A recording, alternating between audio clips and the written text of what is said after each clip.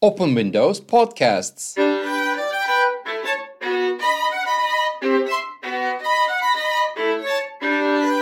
A venture of Hit the Road Cultural Journeys. A journey in time to music and the arts for your enjoyment and enrichment. Presented by Orhan Ahıskal, DMA, solo violinist and former professor of violin and chamber music.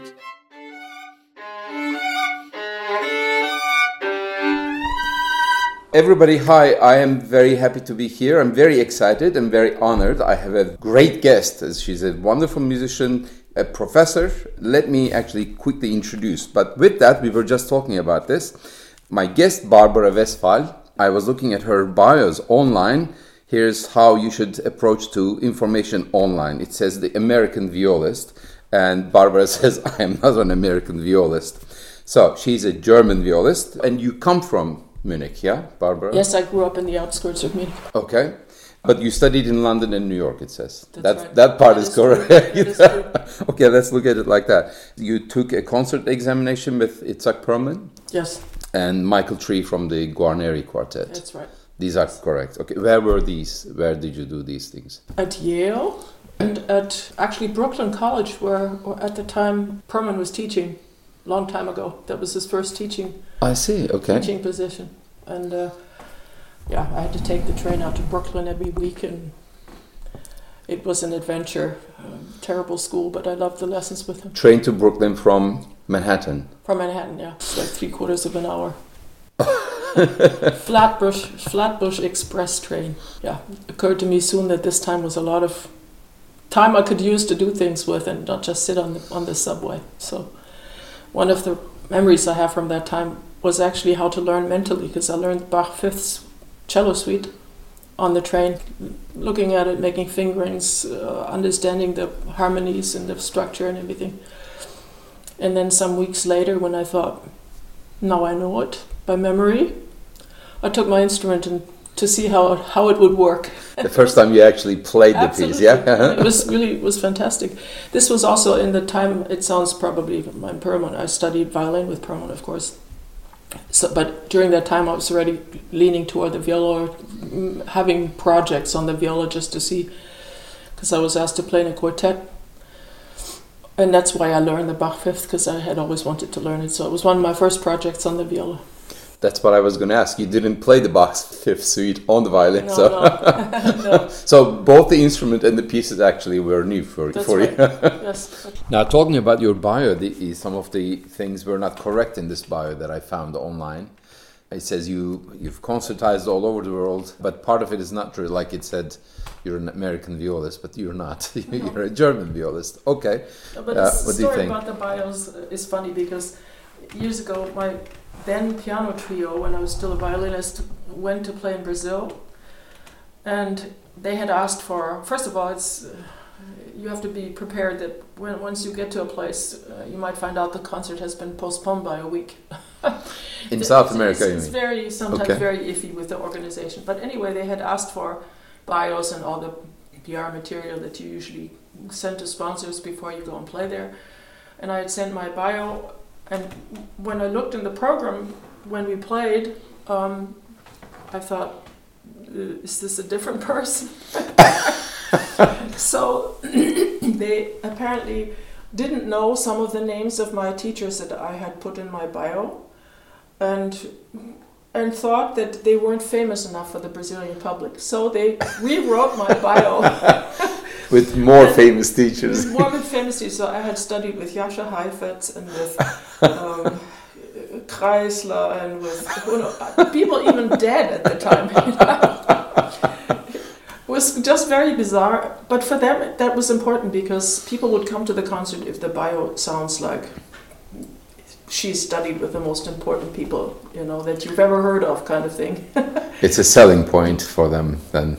It's a selling point, absolutely. They don't really want to know what you actually did. But no. Something famous and flashy. But that was the most interesting case of just what I had sent had nothing to do with what they actually wrote in the That's a funny story.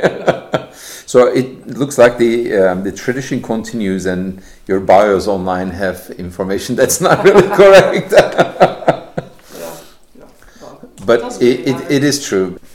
People do want to read so famous, something so big, and all of these superlatives, and that's what attracts audiences. Unfortunately, not the music itself sometimes, but the name. It's very annoying. I think that's very sad that that's the way it is. But it's just like you have to have reviews, and they need to be full of superlatives, like you said, and then you get hired more often. But anyway, that's part of the part of this profession. A part that doesn't really make me so much at home in it, but it's part of it. So. Well, with that, I put a little post on social media last week that I said we were going to have a little podcast recording. I tagged some of my violist friends. One of them responded and said, "You played in his first concert in London, and you played the violin." I didn't know that. I didn't know you started as a violinist, you say. Yes. And he sent his regards. He says, "I don't know if she will remember me." His name is Julian Shaw. Julian Shaw. In London. You played Mozart duets, I understand. So because he is a violist, so you played the violin part. Maybe it was during my time as a student there at the Royal College. That's very possible. Yeah, it has to be. Yeah. Certainly sounds like that. Great. So he says hello. Okay, well. He might be listening to it. Hello, Julian.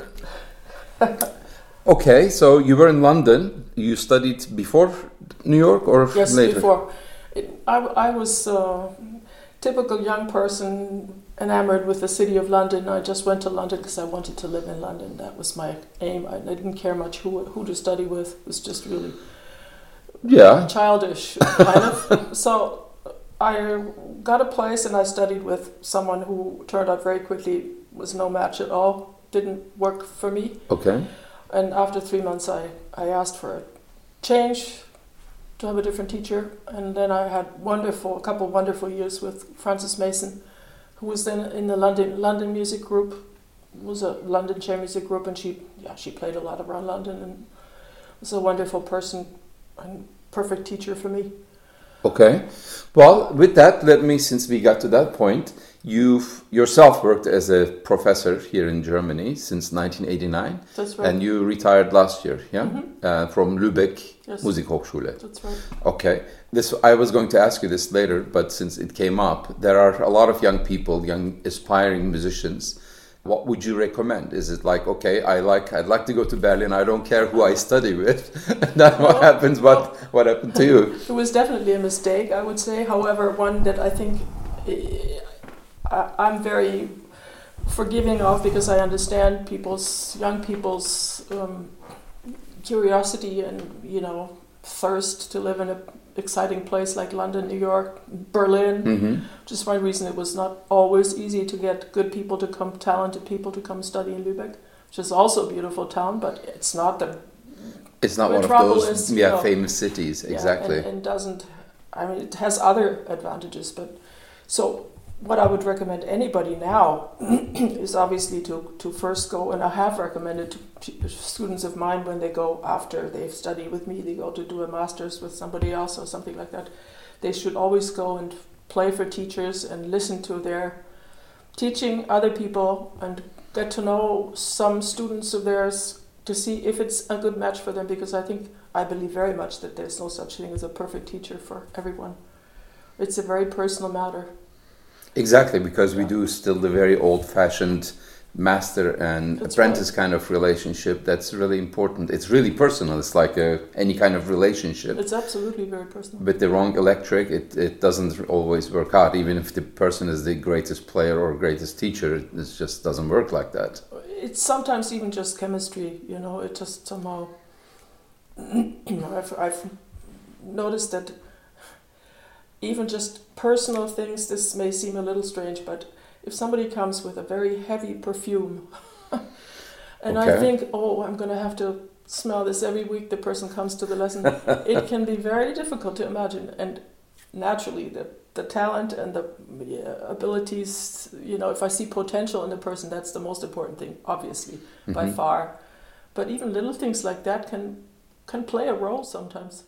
It does. I've had similar experiences. I won't go into details, but I agree with you. It is difficult, exactly. Now things have changed a lot in the world. It's easier to travel. For instance, I never had the chance to go and try teachers.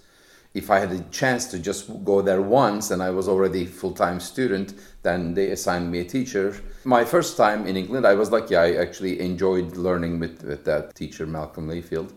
And then I found other people to play to. But in the USA, then I ended up, they gave me some teacher who was not much older than I was, didn't do anything for me. So she was always very complimentary, but I didn't need the compliments. I needed the poking and, fixing things. Constructive input. Exactly. Then I actually, after a few months, after I became more acquainted with the system and with people, I asked Jean Drucker, who was of the Emersons, and they were in residence there. So I ended up studying with Jean and later on part-time with Phil together. So it's important. So if they can, they should travel, play for different teachers with whom they get a much better rapport. That's very important, much more important than what school it is. I think sometimes. So. Yeah, certainly. We continue with your bio. You are foremost viola soloist and a chamber musician. That's right. Your career started with the Delos or Delos? Delos string quartet. It's the name of a Greek island. Okay. And I even went there one day because I wanted to see what it's like. And nobody lives there anymore, but it has beautiful antique relics that you can look at. But anyway, that was the name of the quartet, and I joined. I was not one of the founding members. I joined the quartet. That was actually my initial reason for playing viola, because they were looking for somebody for just a year at first. Okay. And after the 1 year, it became 7 years. So, and then by then, I didn't play both violin and viola anymore. I just decided if I wanted to do it well, that I should stick to doing one. So I picked the viola.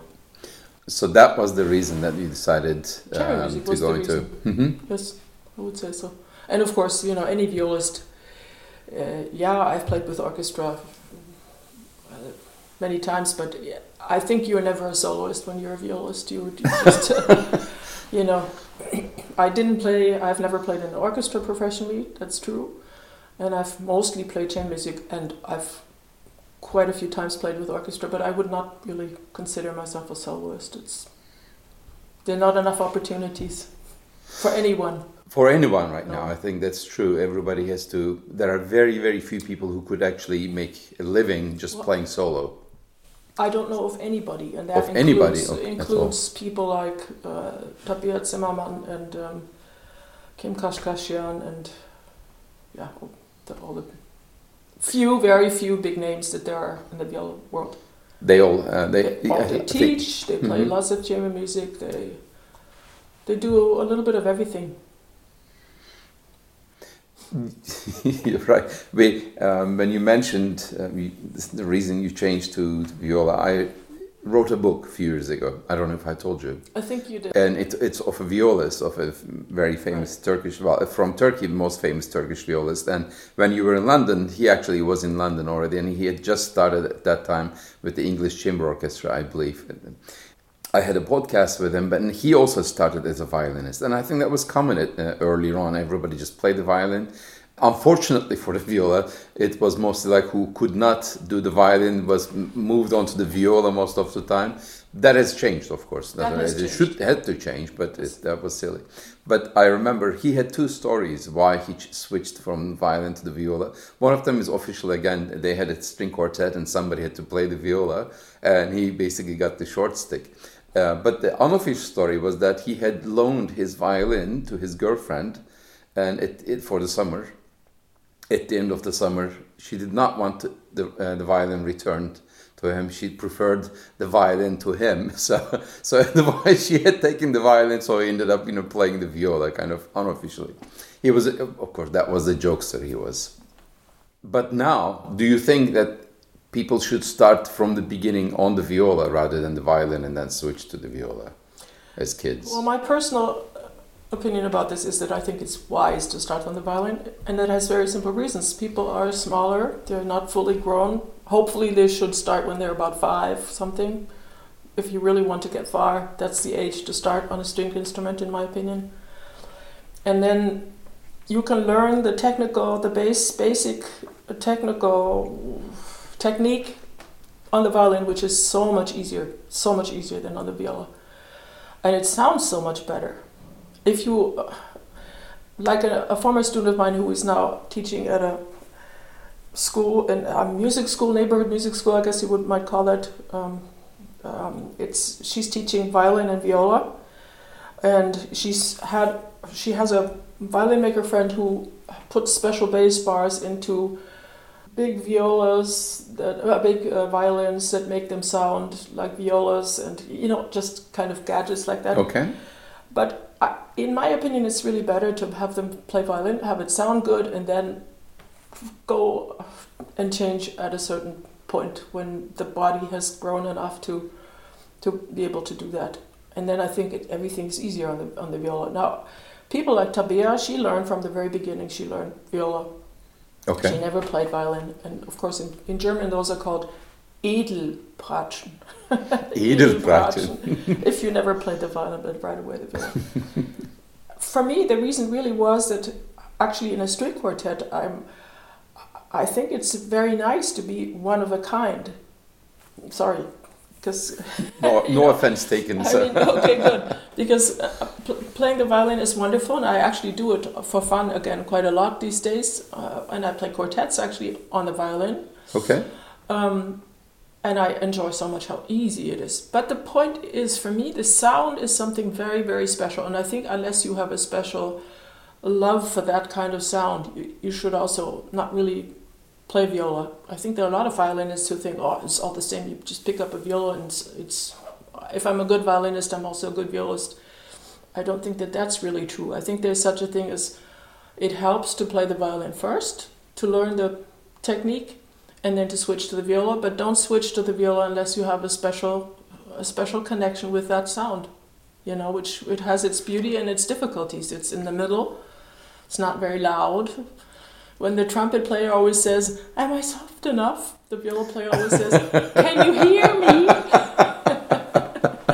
But it's true. It's about your personal voice. Yes, right. In our case, it's through the instrument. Yeah. But with my wife, it's your voice, your actual voice, and then your personality's voice together. In that way, violinists are sopranos, and there's a lot of egos and that kind of stuff. Like I want to be heard, I want to be the loudest. Sometimes I want to be in the forefront. Right. It's definitely true that there is. If I don't like generalizations, but there among violists there's great friendly connections everywhere, and people don't look for. They want everyone to do well and to have opportunities to help each other.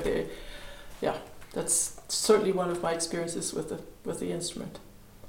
You play with the Delos String Quartet, and you won the International String Quartet competition in Colmar, France. This says, playing string quartet. I know I had my quartet for a few years, not like a quartet career, because that's a four-way relationship, and that's very difficult. We didn't even name the group as a quartet, because we didn't mean to become a quartet in the traditional sense. Mm-hmm. We didn't mean to play the standard rep. We just had a different goal of playing works that nobody else played, that kind of stuff. Yeah. And we always collaborated with a fifth wheel, let's call it, with a pianist or a cellist, and always played quintets. Yeah. But so you played in a quartet. That's a very difficult thing. Now you have, since 2009, Bartholdi String Quintet. Right. Where there's two violas, yes. 2 violins, 2 violas, and a cello. Right. How would you compare the two, a string quartet versus a string quintet? Is the dynamics very different because number is 5, or?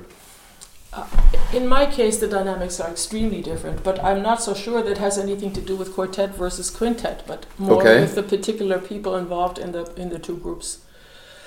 And in my quartet, in which I played for 7 years.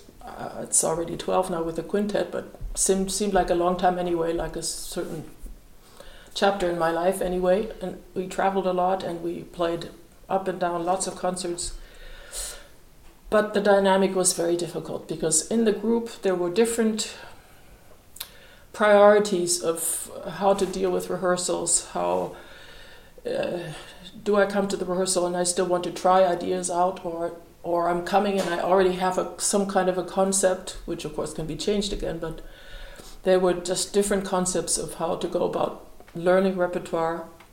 And so after 7 years, I realized that it wasn't going to be my musical home for the rest of my life. You mean the quartet or The that quartet. particular quartet? Overall, the string? No, the particular quartet. No, Okay. In fact, when they had found somebody new to take my place, I listened to the first concert that they played from the back, and I cried incredibly because I was already missing that music. The quartet music is just It's wonderful. incredible. However, then I came back to Europe in '89, and I tried to form another quartet. I had various tries with wonderful people, really great people, but it wasn't right. It just didn't work.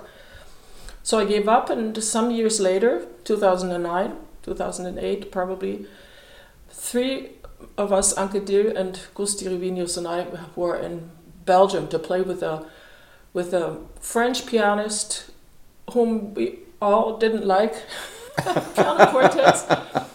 But somehow the 3 of us felt really, really incredibly fantastic together. And we went for a walk and we said, let's form a group. And then Gusti said, I'm already playing quartets with my brothers. I don't want to play quartets. And actually I sort of thought, yeah, I mean, we're not students anymore and we don't live in the same town. And so Gusti said, why not quintets? And so we looked for 2 other people, had a couple of tryouts, but then found what seemed like the right combination of people. And it's actually a very heterogeneous group of 5 people at quite different ages and in different phases of their lives, but we have a perfect relationship. It's the kind of relationship where my first violinist in the quartet said, keep dreaming, you'll never find something like that. But you found it. I found it. Oh, great. Yes, I found it, absolutely. Wonderful.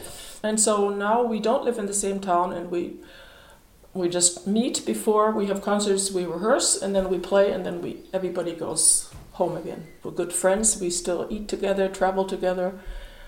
There's absolutely no tension, there's a great sense of humor all the time, and it's fantastic. So I think it has more to do with the good luck of having found people that happen to be on the same wavelength, because a lot of things we don't need to rehearse. We used to rehearse a lot in the quartet, like play together, Quartets play have and tune. yeah, exactly. Intonation with the quartets and hours and hours, days, weeks, months, working on a single piece sometimes. Right. We should say that to our listeners. Like you said, we still travel together because there are so many stories of quartet musicians traveling separately for the same concert. Yeah. I think it was Amadeus Quartet, perhaps. One of them is taking the train, other one is going by airplane, other one is taking the bus. Right. And they don't even talk before the concert. They just go on the stage and then play, and maybe they play great. But then after the concert, nobody looks at each other and just leaves. I'm personally not sure how that could work, but I know several quartets where it is like that. I mean, not is, I guess the 2 I'm thinking of have packed up. Finished, okay. Yeah, but it is so intense, it really is so intense. And so to have a relationship where there's not somebody who says, oh, you want it to sound like this, and then it's clear, okay, forget that.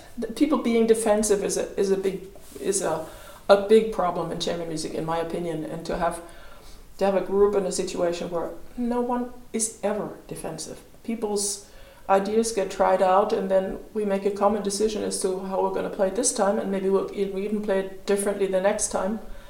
And there's never anyone who tells you how to play something. It's just a wonderful balance. So quartet or chamber music playing, I guess, but quartet is very specifically so difficult. Like once the piano comes in, it's a very different kind of electric, a different kind of intonation approach, for instance. Absolutely. When you're with the strings only, then you can tune the hell out of everything. That's once right. the piano comes in, you really cannot, or you don't have to anyway. No. I think the piano is also a wonderful cover-up for all kinds of little sins that you simply don't hear. That's true. It's just the way I think it really is. So to play piano quartets or even piano quintets or trios is just technically so much easier than to play string music only, quartet, quintet, sextet. Yeah, you have to have an unbelievably secure cellist that you can really base your intonation on, and then everybody has to have an ear that's roughly hearing the same. You know, that's another thing. It's just like with rhythm. I don't think you can really buy that with money, or it has nothing to do with how famous somebody is. I remember playing with a very good pianist friend of mine, American pianist, who was so eager to rehearse and always, I mean, much more so than other people in his famous position who just come in and have one rehearsal and play the concert. He was really willing to rehearse, but it didn't do any good because we weren't on the same planet as far as especially rhythm was concerned. And I've learned that that's something that either it works or it doesn't. Sometimes it does work. This is also something interesting maybe for our non-musician listeners. What really goes on before one goes onto the stage. Stage is the last thing, and sometimes it's easiest because you only have the length of the pieces and you're going to play through and that's going to be done. But before, sometimes it could be months to prepare, and it is not so easy. We had such difficult things with our university things in Turkey. We had a concert coming up on next week, let's say, in a few days' time, and the new administration said, but you didn't ask for permission. Well, we got this concert date a year ago, and we've been rehearsing. They don't understand that there's days, weeks, months of rehearsing goes into chamber music concerts if you're doing this professionally and you want to do a good job, not a wedding kind of stuff. And this we couldn't tell people. They didn't understand. They assumed that we just pick up the instruments and sit down. Oh, this is so nice. Let's play. Oh, this was very nice. So we'll see at the concert. It's that kind of impression that's really so wrong. The music, that the printed music is only a clue to what's going to happen. That's true. And then all the incredible amount of small details, intonation, rhythm, as you said, nuances, dynamics, and how fast you're going to go, or this is too fast, too slow. It's very good to hear that you found that kind of a combination of people, musicians, with your quintet, because that is always the reason, and people cannot leave their egos outside. I think you have to, even if you have an ego, you have to be able to put it aside before you go into a rehearsal with the chamber music group, quartet, but maybe particularly. Otherwise, you can kill each other inside. It's true, and of course there are plenty of stories of how quartet members kill each other and scratch each other's eyes out. That's not uncommon, including jokes. Somebody visiting a violinist in the insane asylum and asked him about his musical career and what he was doing, and make a long story short, when he says, "Did you play quartets?" He goes all like he has a fit of, and then you understand why he ended up in the insane asylum. Okay, so, he's in the asylum because of the quartet career. Right, okay, yes. And but I think the magic word is respect, because I know that in my group everyone has a big ego. Absolutely, I would say so. Okay, but there is such respect for each and everyone among each other that's not a factor. That's just, it's when you really respect somebody for how they do something, you take them seriously, and if they suggest something, you don't just brush it off, but you take everything seriously that's being suggested, and then egos don't matter. No, I mean, maybe they're not huge egos, but you understand what I mean. I do. Five people who definitely have a lot of self-confidence, but there's never any of this defensive stuff just because there's so much respect, and I think that's the key to it for me. I understand, but what I meant, I guess, in that way, that combines that with the ego, I had thought of, like, I am right because I have such a big ego. I am so good, but there's no insistence that one is right. Everybody could be right. Everybody could be right at the same time also. So right, which is but why with the respect, it's balanced. Otherwise, there's no way to balance that kind of ego. Yes, it's balanced, and that also leads to sometimes different interpretations on different occasions, which is absolutely wonderful to feel like something can happen in the concert that was not rehearsed. That's the magic of live performance, really, in that way. Yeah. So, that's for me. That's my musical heaven. That's wonderful to hear. You have recorded, let's start with the quintet's recordings. They can find them online or buy them or certainly online. So. What are your recordings that you're really happy about?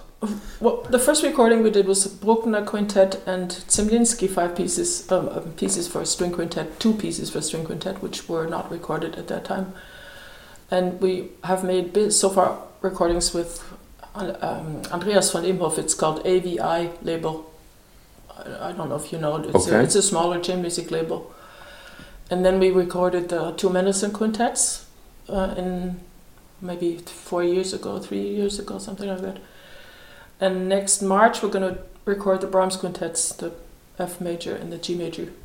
Those are the 3 that we have done so far. And we're actually still thinking of adding Brett Dean Epitaphs as a piece by the Australian composer Brett Dean. I'm not familiar. Yeah, he's a fantastic composer. We happen to know him personally, and we've worked with him, and we're good friends, so we can also call him up and say, hey, what did you how did you mean this? So he was a violist in the Berlin Philharmonic. He quit to be an independent composer, and everybody thought he was crazy to quit a job like that to be an independent composer, but he's really been very successful since, and he's written chamber music and a wonderful viola concerto and operas even, and he's being played at the Met in New York and all the big places. So he's been right to quit the orchestra and be a composer. And this quintet, particularly the Epitaphs, has some reference to the G major Brahms quintet, and so we thought it'd be a nice combination to do that. It's mostly a question of does it fit on the CD. Lengthwise, because we definitely want to do the two quintets by Brahms and then maybe add the Dean. Dean. So his name is Brett Dean. Okay. Yeah. If the piece is not longer than 15-20 minutes, I guess it can fit, but it's about 20 minutes. Okay. Yeah. So it'll be difficult. Tight. Okay. Yeah. But then we've actually also done another project that was really such a great combination of old and new, which is there are some madrigals for 5 stringed instruments by Gesualdo, which are incredibly fantastic, gorgeous, and completely harmonically so new and unexpected. Carlo Gesualdo, the Renaissance, madrigals. Yeah, right. Yeah, okay. Great if you know them. Yeah, of course. I love them. Yeah. Incredible music. Yeah, incredible music. And we actually combined 5 of those. Of course, there are many more, but 5 of those with the Dean. So we would do one piece of Gesualdo madrigal, and then a movement of Dean, and then another Gesualdo.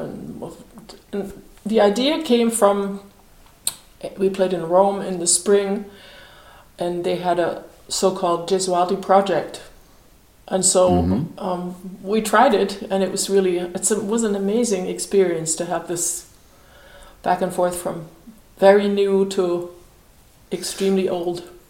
Well, Gesualdo obviously wrote these things as vocal music, and you're playing with these strings. Yeah. And Dean's pieces can, of course, if he is aware of this combination, that his music existed already, or he wrote that for that purpose? No, his music already existed. But we discussed it with him, and he's someone who very much connects his music to tradition. You wouldn't know it when you hear it always, but when you know it, then you do hear those connections, and I think it's really, a great way to combine old and new. This is great to hear, because I do love Gesualdo.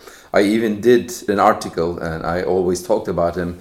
Of course, he's very famous for the murders that he committed. That's right. But his music is, for the time when it was composed, very at the end of the 16th century, early 17th century, harmonically. I actually hear some film music, and I know that this guy took this harmonic progression from Gesualdo. I know, I actually exactly know what film I'm talking about. Like Moro Lasso, there's incredible harmonic progressions and surprises, and I always found it amazing. And there is one group, I will actually tell them, it's Marco Longini. His group, they do an amazing intonation, very slow interpretations, but harmonically in this pure intonation, because it's just voice, incredible. Yeah. I love it. I love Gesualdo. So it can work with really nicely with the string quintet, of course. Yeah, I think also we were very happy with this. And you're going to be recording this next March. It's a possible idea. We wouldn't then do the switching back and forth, but it depends on a lot of things. I don't know yet exactly how it's going to come out, but definitely the Brahms and hopefully the Dean and hopefully maybe also Gesualdo. Well, talking about recordings, you recorded Bach solo suites for the cello, but on the viola. Yeah. That's the first thing I heard when I heard about you. I heard the recordings. How long ago was these recordings, the viola, the suites? The suites, that's already quite a while ago. I think it was in 98, something like that. And I grew up in a family where Bach was the greatest. Member of the family. Yeah, member of the family. There was a huge portrait by Hausmann that was hanging on the wall, and it's another long story. But anyway, my parents just adored Bach, and there was a tradition of doing St. Matthew Passion in the family at Easter. So I grew up with Bach and they listened to the Bach cantata every Sunday morning, which is on Bavarian radio. And heaven forbid if any of us would say something. Shh. You didn't even talk when the radio was playing. More important than going to the service to church or something. So it was kind of in my blood. And my father was a cellist, not professional, but at heart very much a cellist. And he loved the Bach suites. And I just at some point got the idea that I thought they would work beautifully on the viola, partially because number 6, of course, was written for the Pomposa, which was played da braccio. Yeah. Yeah. And so I had a whole year of just playing Bach in preparation for this. I just played basically nothing else. And I tried tuning down and, lots of stylistic things as to how I would want to finally record it. It's kind of still only how it was then. I think I might do some things differently now, but I ended up playing at normal pitch and with my regular equipment. I didn't put special strings, and for a whole while I played a whole step lower, which you might find difficult, but I tried to do that. I do play the Baroque violin, so I'm familiar. I was going to ask, because yes, you play with normal pitch, but 442 or something like that? 440, yeah. 440, okay. But with normal strings, not gut strings or the at that time they were gut strings, but wound gut strings. Okay. At that time they didn't have those, what I call plastic strings that we play now. Actually, that has improved quite a bit now. You're right. It has improved such a lot. Amazing. Yeah. Because I remember in the early 90s playing, and then you had to take out your pair of scissors and then start shaving the strings because they started peeling off bit and bit. And intonation was horrendous because strings would not stay in tune. Yeah. And I still do that, but the strings are actually much more reliable than how they were 30 years ago. Absolutely. It's amazing. Yeah. So I will never forget, I just have to tell you one little anecdote about this. Please, yeah. When they were still gut strings, we played with a quartet and we were on tour in Austria. I remember this so clearly, I'll never forget it. And we played 59-3. And 59-3, of course, has the third and fourth movements are connected, the minuet and the fugue. There's a fugue at the end. Okay. And the viola starts the fugue. It's a great fugue. And in the minuet, I broke my G string. As the strings tended to still break in concert. That still was a common experience. Nowadays doesn't happen anymore. Or very rarely, much more rarely anyway. So I had to put on a new string. And because they were gut strings, of course I could tune all I wanted. It was flat in no time. And there came the beginning of the fugue, and my G string was almost a half tone flat. no chance to tune. So I had to refinger everything to try to not make people notice that things were seriously wrong. And this is the kind of thing you have nightmares about, I know. That exactly. When the strings go down, tuning goes down, then you have to push your fingers forward, but only for that string. So that means, when you move to the other strings, you have to go back to where you would be normally. It's definitely a pretty acrobatic test. It is. But anyway, I'm thinking of it because I'm convinced that Bach would have loved the progress that has been made with the equipment, with the materials. Because he was somebody, from all I know, who was always curious about new developments of instruments, of keyboards, of stringed instruments that were not so formed yet as they are now. There's a violin, a viola, and a cello, but there were tons of different stringed instruments at the time. And he himself, of course, transcribed a lot of his music for different instruments. Like if you just think of the Fifth Cello Suite that he also wrote for lute in a different key because it suited the lute better. Instrument better, yeah. And so all of this gave me the courage to say he would have not objected to me playing them on the viola. Modern viola. Oh, viola, I don't think he would at all. You have no idea how many times people come and say, how dare you do that? These are cello pieces. It's like really? You're stealing these. Yeah, no, people have such fundamentalism. Many people really don't have understanding for just saying, it works beautifully on the viola. And yes, you have to do a few transpositions, but then when you look at the number 4, for instance, he put like different octaves where he didn't need to. I mean, he skipped octaves where there would have been no need, but he decided to do it. So I don't think it's such a big deal. It's not like playing the Opus 69 Beethoven Cello Sonata on the viola where you can't really do the polyphonic correspondences between the two instruments. That, I think, ruins the piece. So okay. I did that once and then decided that it didn't work. That was disrespectful of the piece. But with the Bach suites, I think it works great.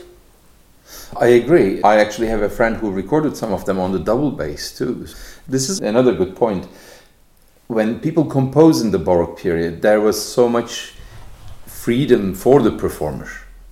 I mean, Bach was certainly the father Bach was one of the strictest because whatever ornamentation he wanted, he typically notated.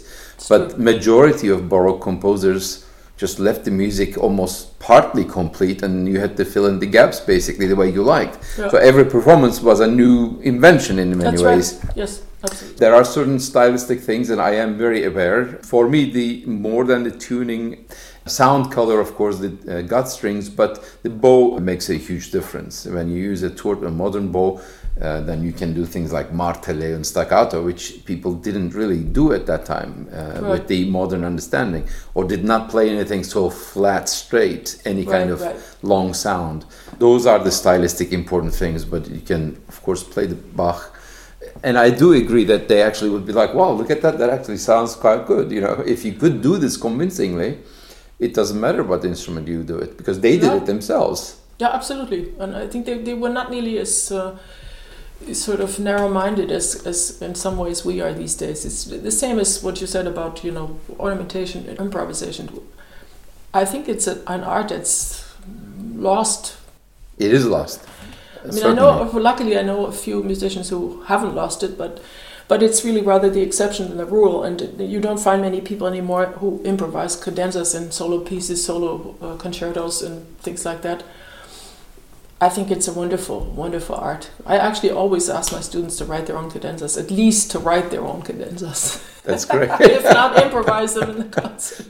No, I think it's for the culprit is the new, at least in the 20th century, the conservatory system. They put it, like in my education, they put it on us such a straight jacket that it was like a box that you could not think outside of it. You could not even express anything outside of it.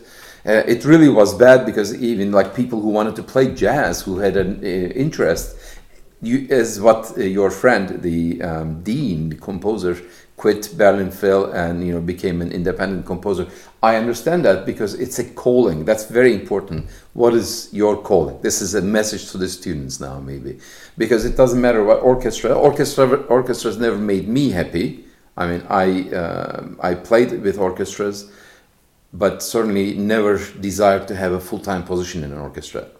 I did very early on, and I knew that it wasn't for me. Once it was 1990, I left the orchestra, and I've been happy. I love orchestral music, but as a full-time job, that's a very, very different animal, let's call it. Yeah. So I like to have my freedom in many ways. Like That's I play this, I play that. So it is important when students are choosing what to do with their careers, if they were going to play instruments, what kind of jobs are they imagining? That's very important. That's true. I have a little bit of a hard time with this because having taught students for over 30 years, viola students, 95% of them, for them it's the best thing that can happen if they find a good job in an orchestra. And plus, I agree with you, it wasn't for me either. And yes, especially now living in Munich, I love, just did a couple of days ago, going to Isar Philharmonie and hearing the Munich Philharmonic. There's such a great orchestra, it sounds so fantastic. And yes, I still wouldn't want to play there every day. But on the other hand, it's kind of hard to say that when you know that, at least in my case, I was educating them to be orchestra players in the great majority of cases. Mm-hmm. And the story about a calling is, I agree with you, but we all have to eat. And ask people when they, or I used to, no, I don't teach anymore, I don't have my part-time students, long-term students anymore. But I used to ask them, could you see yourself in the back of the Oldenburg Symphony Orchestra viola section? Do you think you would be happy there? If your answer is yes, then I'm happy to teach you. And of course there has to be a plan B. There has to be a plan B. Like, what do you do if you don't get an orchestra job? Now, luckily, most of my students did get orchestra jobs or other, like, chamber music groups, this and that.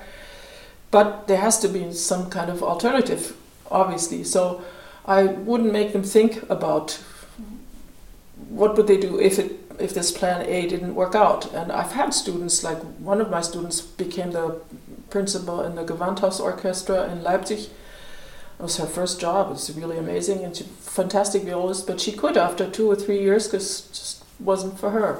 So sometimes you only find out when you've actually tried it too. It's not so clear. For me, it wasn't so clear. I didn't rule out that I would ever be a member of an orchestra. It just somehow didn't. My life went in a different direction, so it never became an issue. But it's difficult because as a viola teacher, you obviously you can't say orchestra playing is no good because no, for everybody, for anybody, basically, as you said, even soloists have to do a combination of these jobs, like teach university jobs and play chamber music. But majority of instrumental musicians do have to get a job in an orchestra if they can. That's right. Even if it's not a full-time job, still play in orchestras, and if they're good enough and they're lucky enough, might play more chamber music and all that. But sometimes without trying, it doesn't become obvious. You don't see it. It's not so pronounced. That's right. I have 2 friends. They both studied violin at the same time with us. And one of them became a very famous composer, quit the violin. But these people, maybe they have these inclinations from the beginning. This was like very early with the electric keyboards, and he had one and he was trying different things, sound effects, and he became a new age composer, but he also writes symphonies and all that. Another one even came to Germany, studied Baroque violin. Now he's an amazing bandoneon player. He records, like, every time I listen to him, he's a great musician, but ended up staying as a musician, but not with the violin. Right. Well, I think it's how open-minded you are toward what your inclinations might be. For me, I always just wanted to play concerts when I grew up, and, that was my goal. And then I took a teaching job, which was a little bit like, well, you didn't quite make it as living off the concerts alone. And of course it was a wonderful job because I have a C4 professorship at one of the few Musikhochschulen in Germany is a great privilege. But I was too young, too stupid to know that until I found out that teaching actually was a calling for me. Okay. Which is interesting because I had no idea, until I started, and I did that because we wanted to have a family and we needed to have one of us have a fixed income, and we both were freelancing before, and so it just seemed a little too insecure, and so I took this job only to find out what a blessing it was. For me, it was one of the great things that happened in my life. It didn't keep me from playing concerts, but it also added something else that I didn't have before. But there is the happiness that you've educated a whole bunch of violists and who have careers now, and that's also a great accomplishment. It's like the CDs of your performance, but also these are the recordings of your teaching merits. Well, it's true, but I would say the most satisfying thing about teaching is to see young people make the most of their gifts and to grow and to blossom and to help them make the most of their gifts. That's an incredible joy that cannot be surpassed by any outward success of having found a job, which of course is great too, but it's this sense of coming into their own, being able to solve their own problems, become their own best teachers. That's incredible. That's the most satisfying that I found. And the relationship with it's like my second family. I have this huge family of students that are living far and near and far, and I have contact with almost all of them. And like the other night, 3 of them are playing the Munich Philharmonic now, and it's nice to go there and listen to them. Yeah. Hey, I need tickets. They actually even offer them. It's so sweet. But it's just, that's the great gift of it, I think. And then it's just like with other things. I discovered something about that I had as some kind of a gift that I didn't know about before, My curiosity about teaching and developing my own philosophy about it and approaching every student differently as to what they seem to need, to develop channels of how can I communicate best with this person. And it would be very different at times, extremely different. Some I would reach this way, others another way. It was just always like a very adventurous journey with lots of incredible discoveries, wonderful discoveries for the most part. Wonderful. Barbara, thank you so much for joining me today. Thank you for the drinks, and I had a great time. Thank you. And I'm sure people will like it because we talked about your career, but also it gave us an opportunity to talk about the backstage, what happens behind the scenes kind of thing. And that was great. Thank you so much. I appreciate it. Well, thank you for inviting me. Thank you for joining me today at another Open Windows podcast of Hit the Road Cultural Journeys. Until next time, all the best.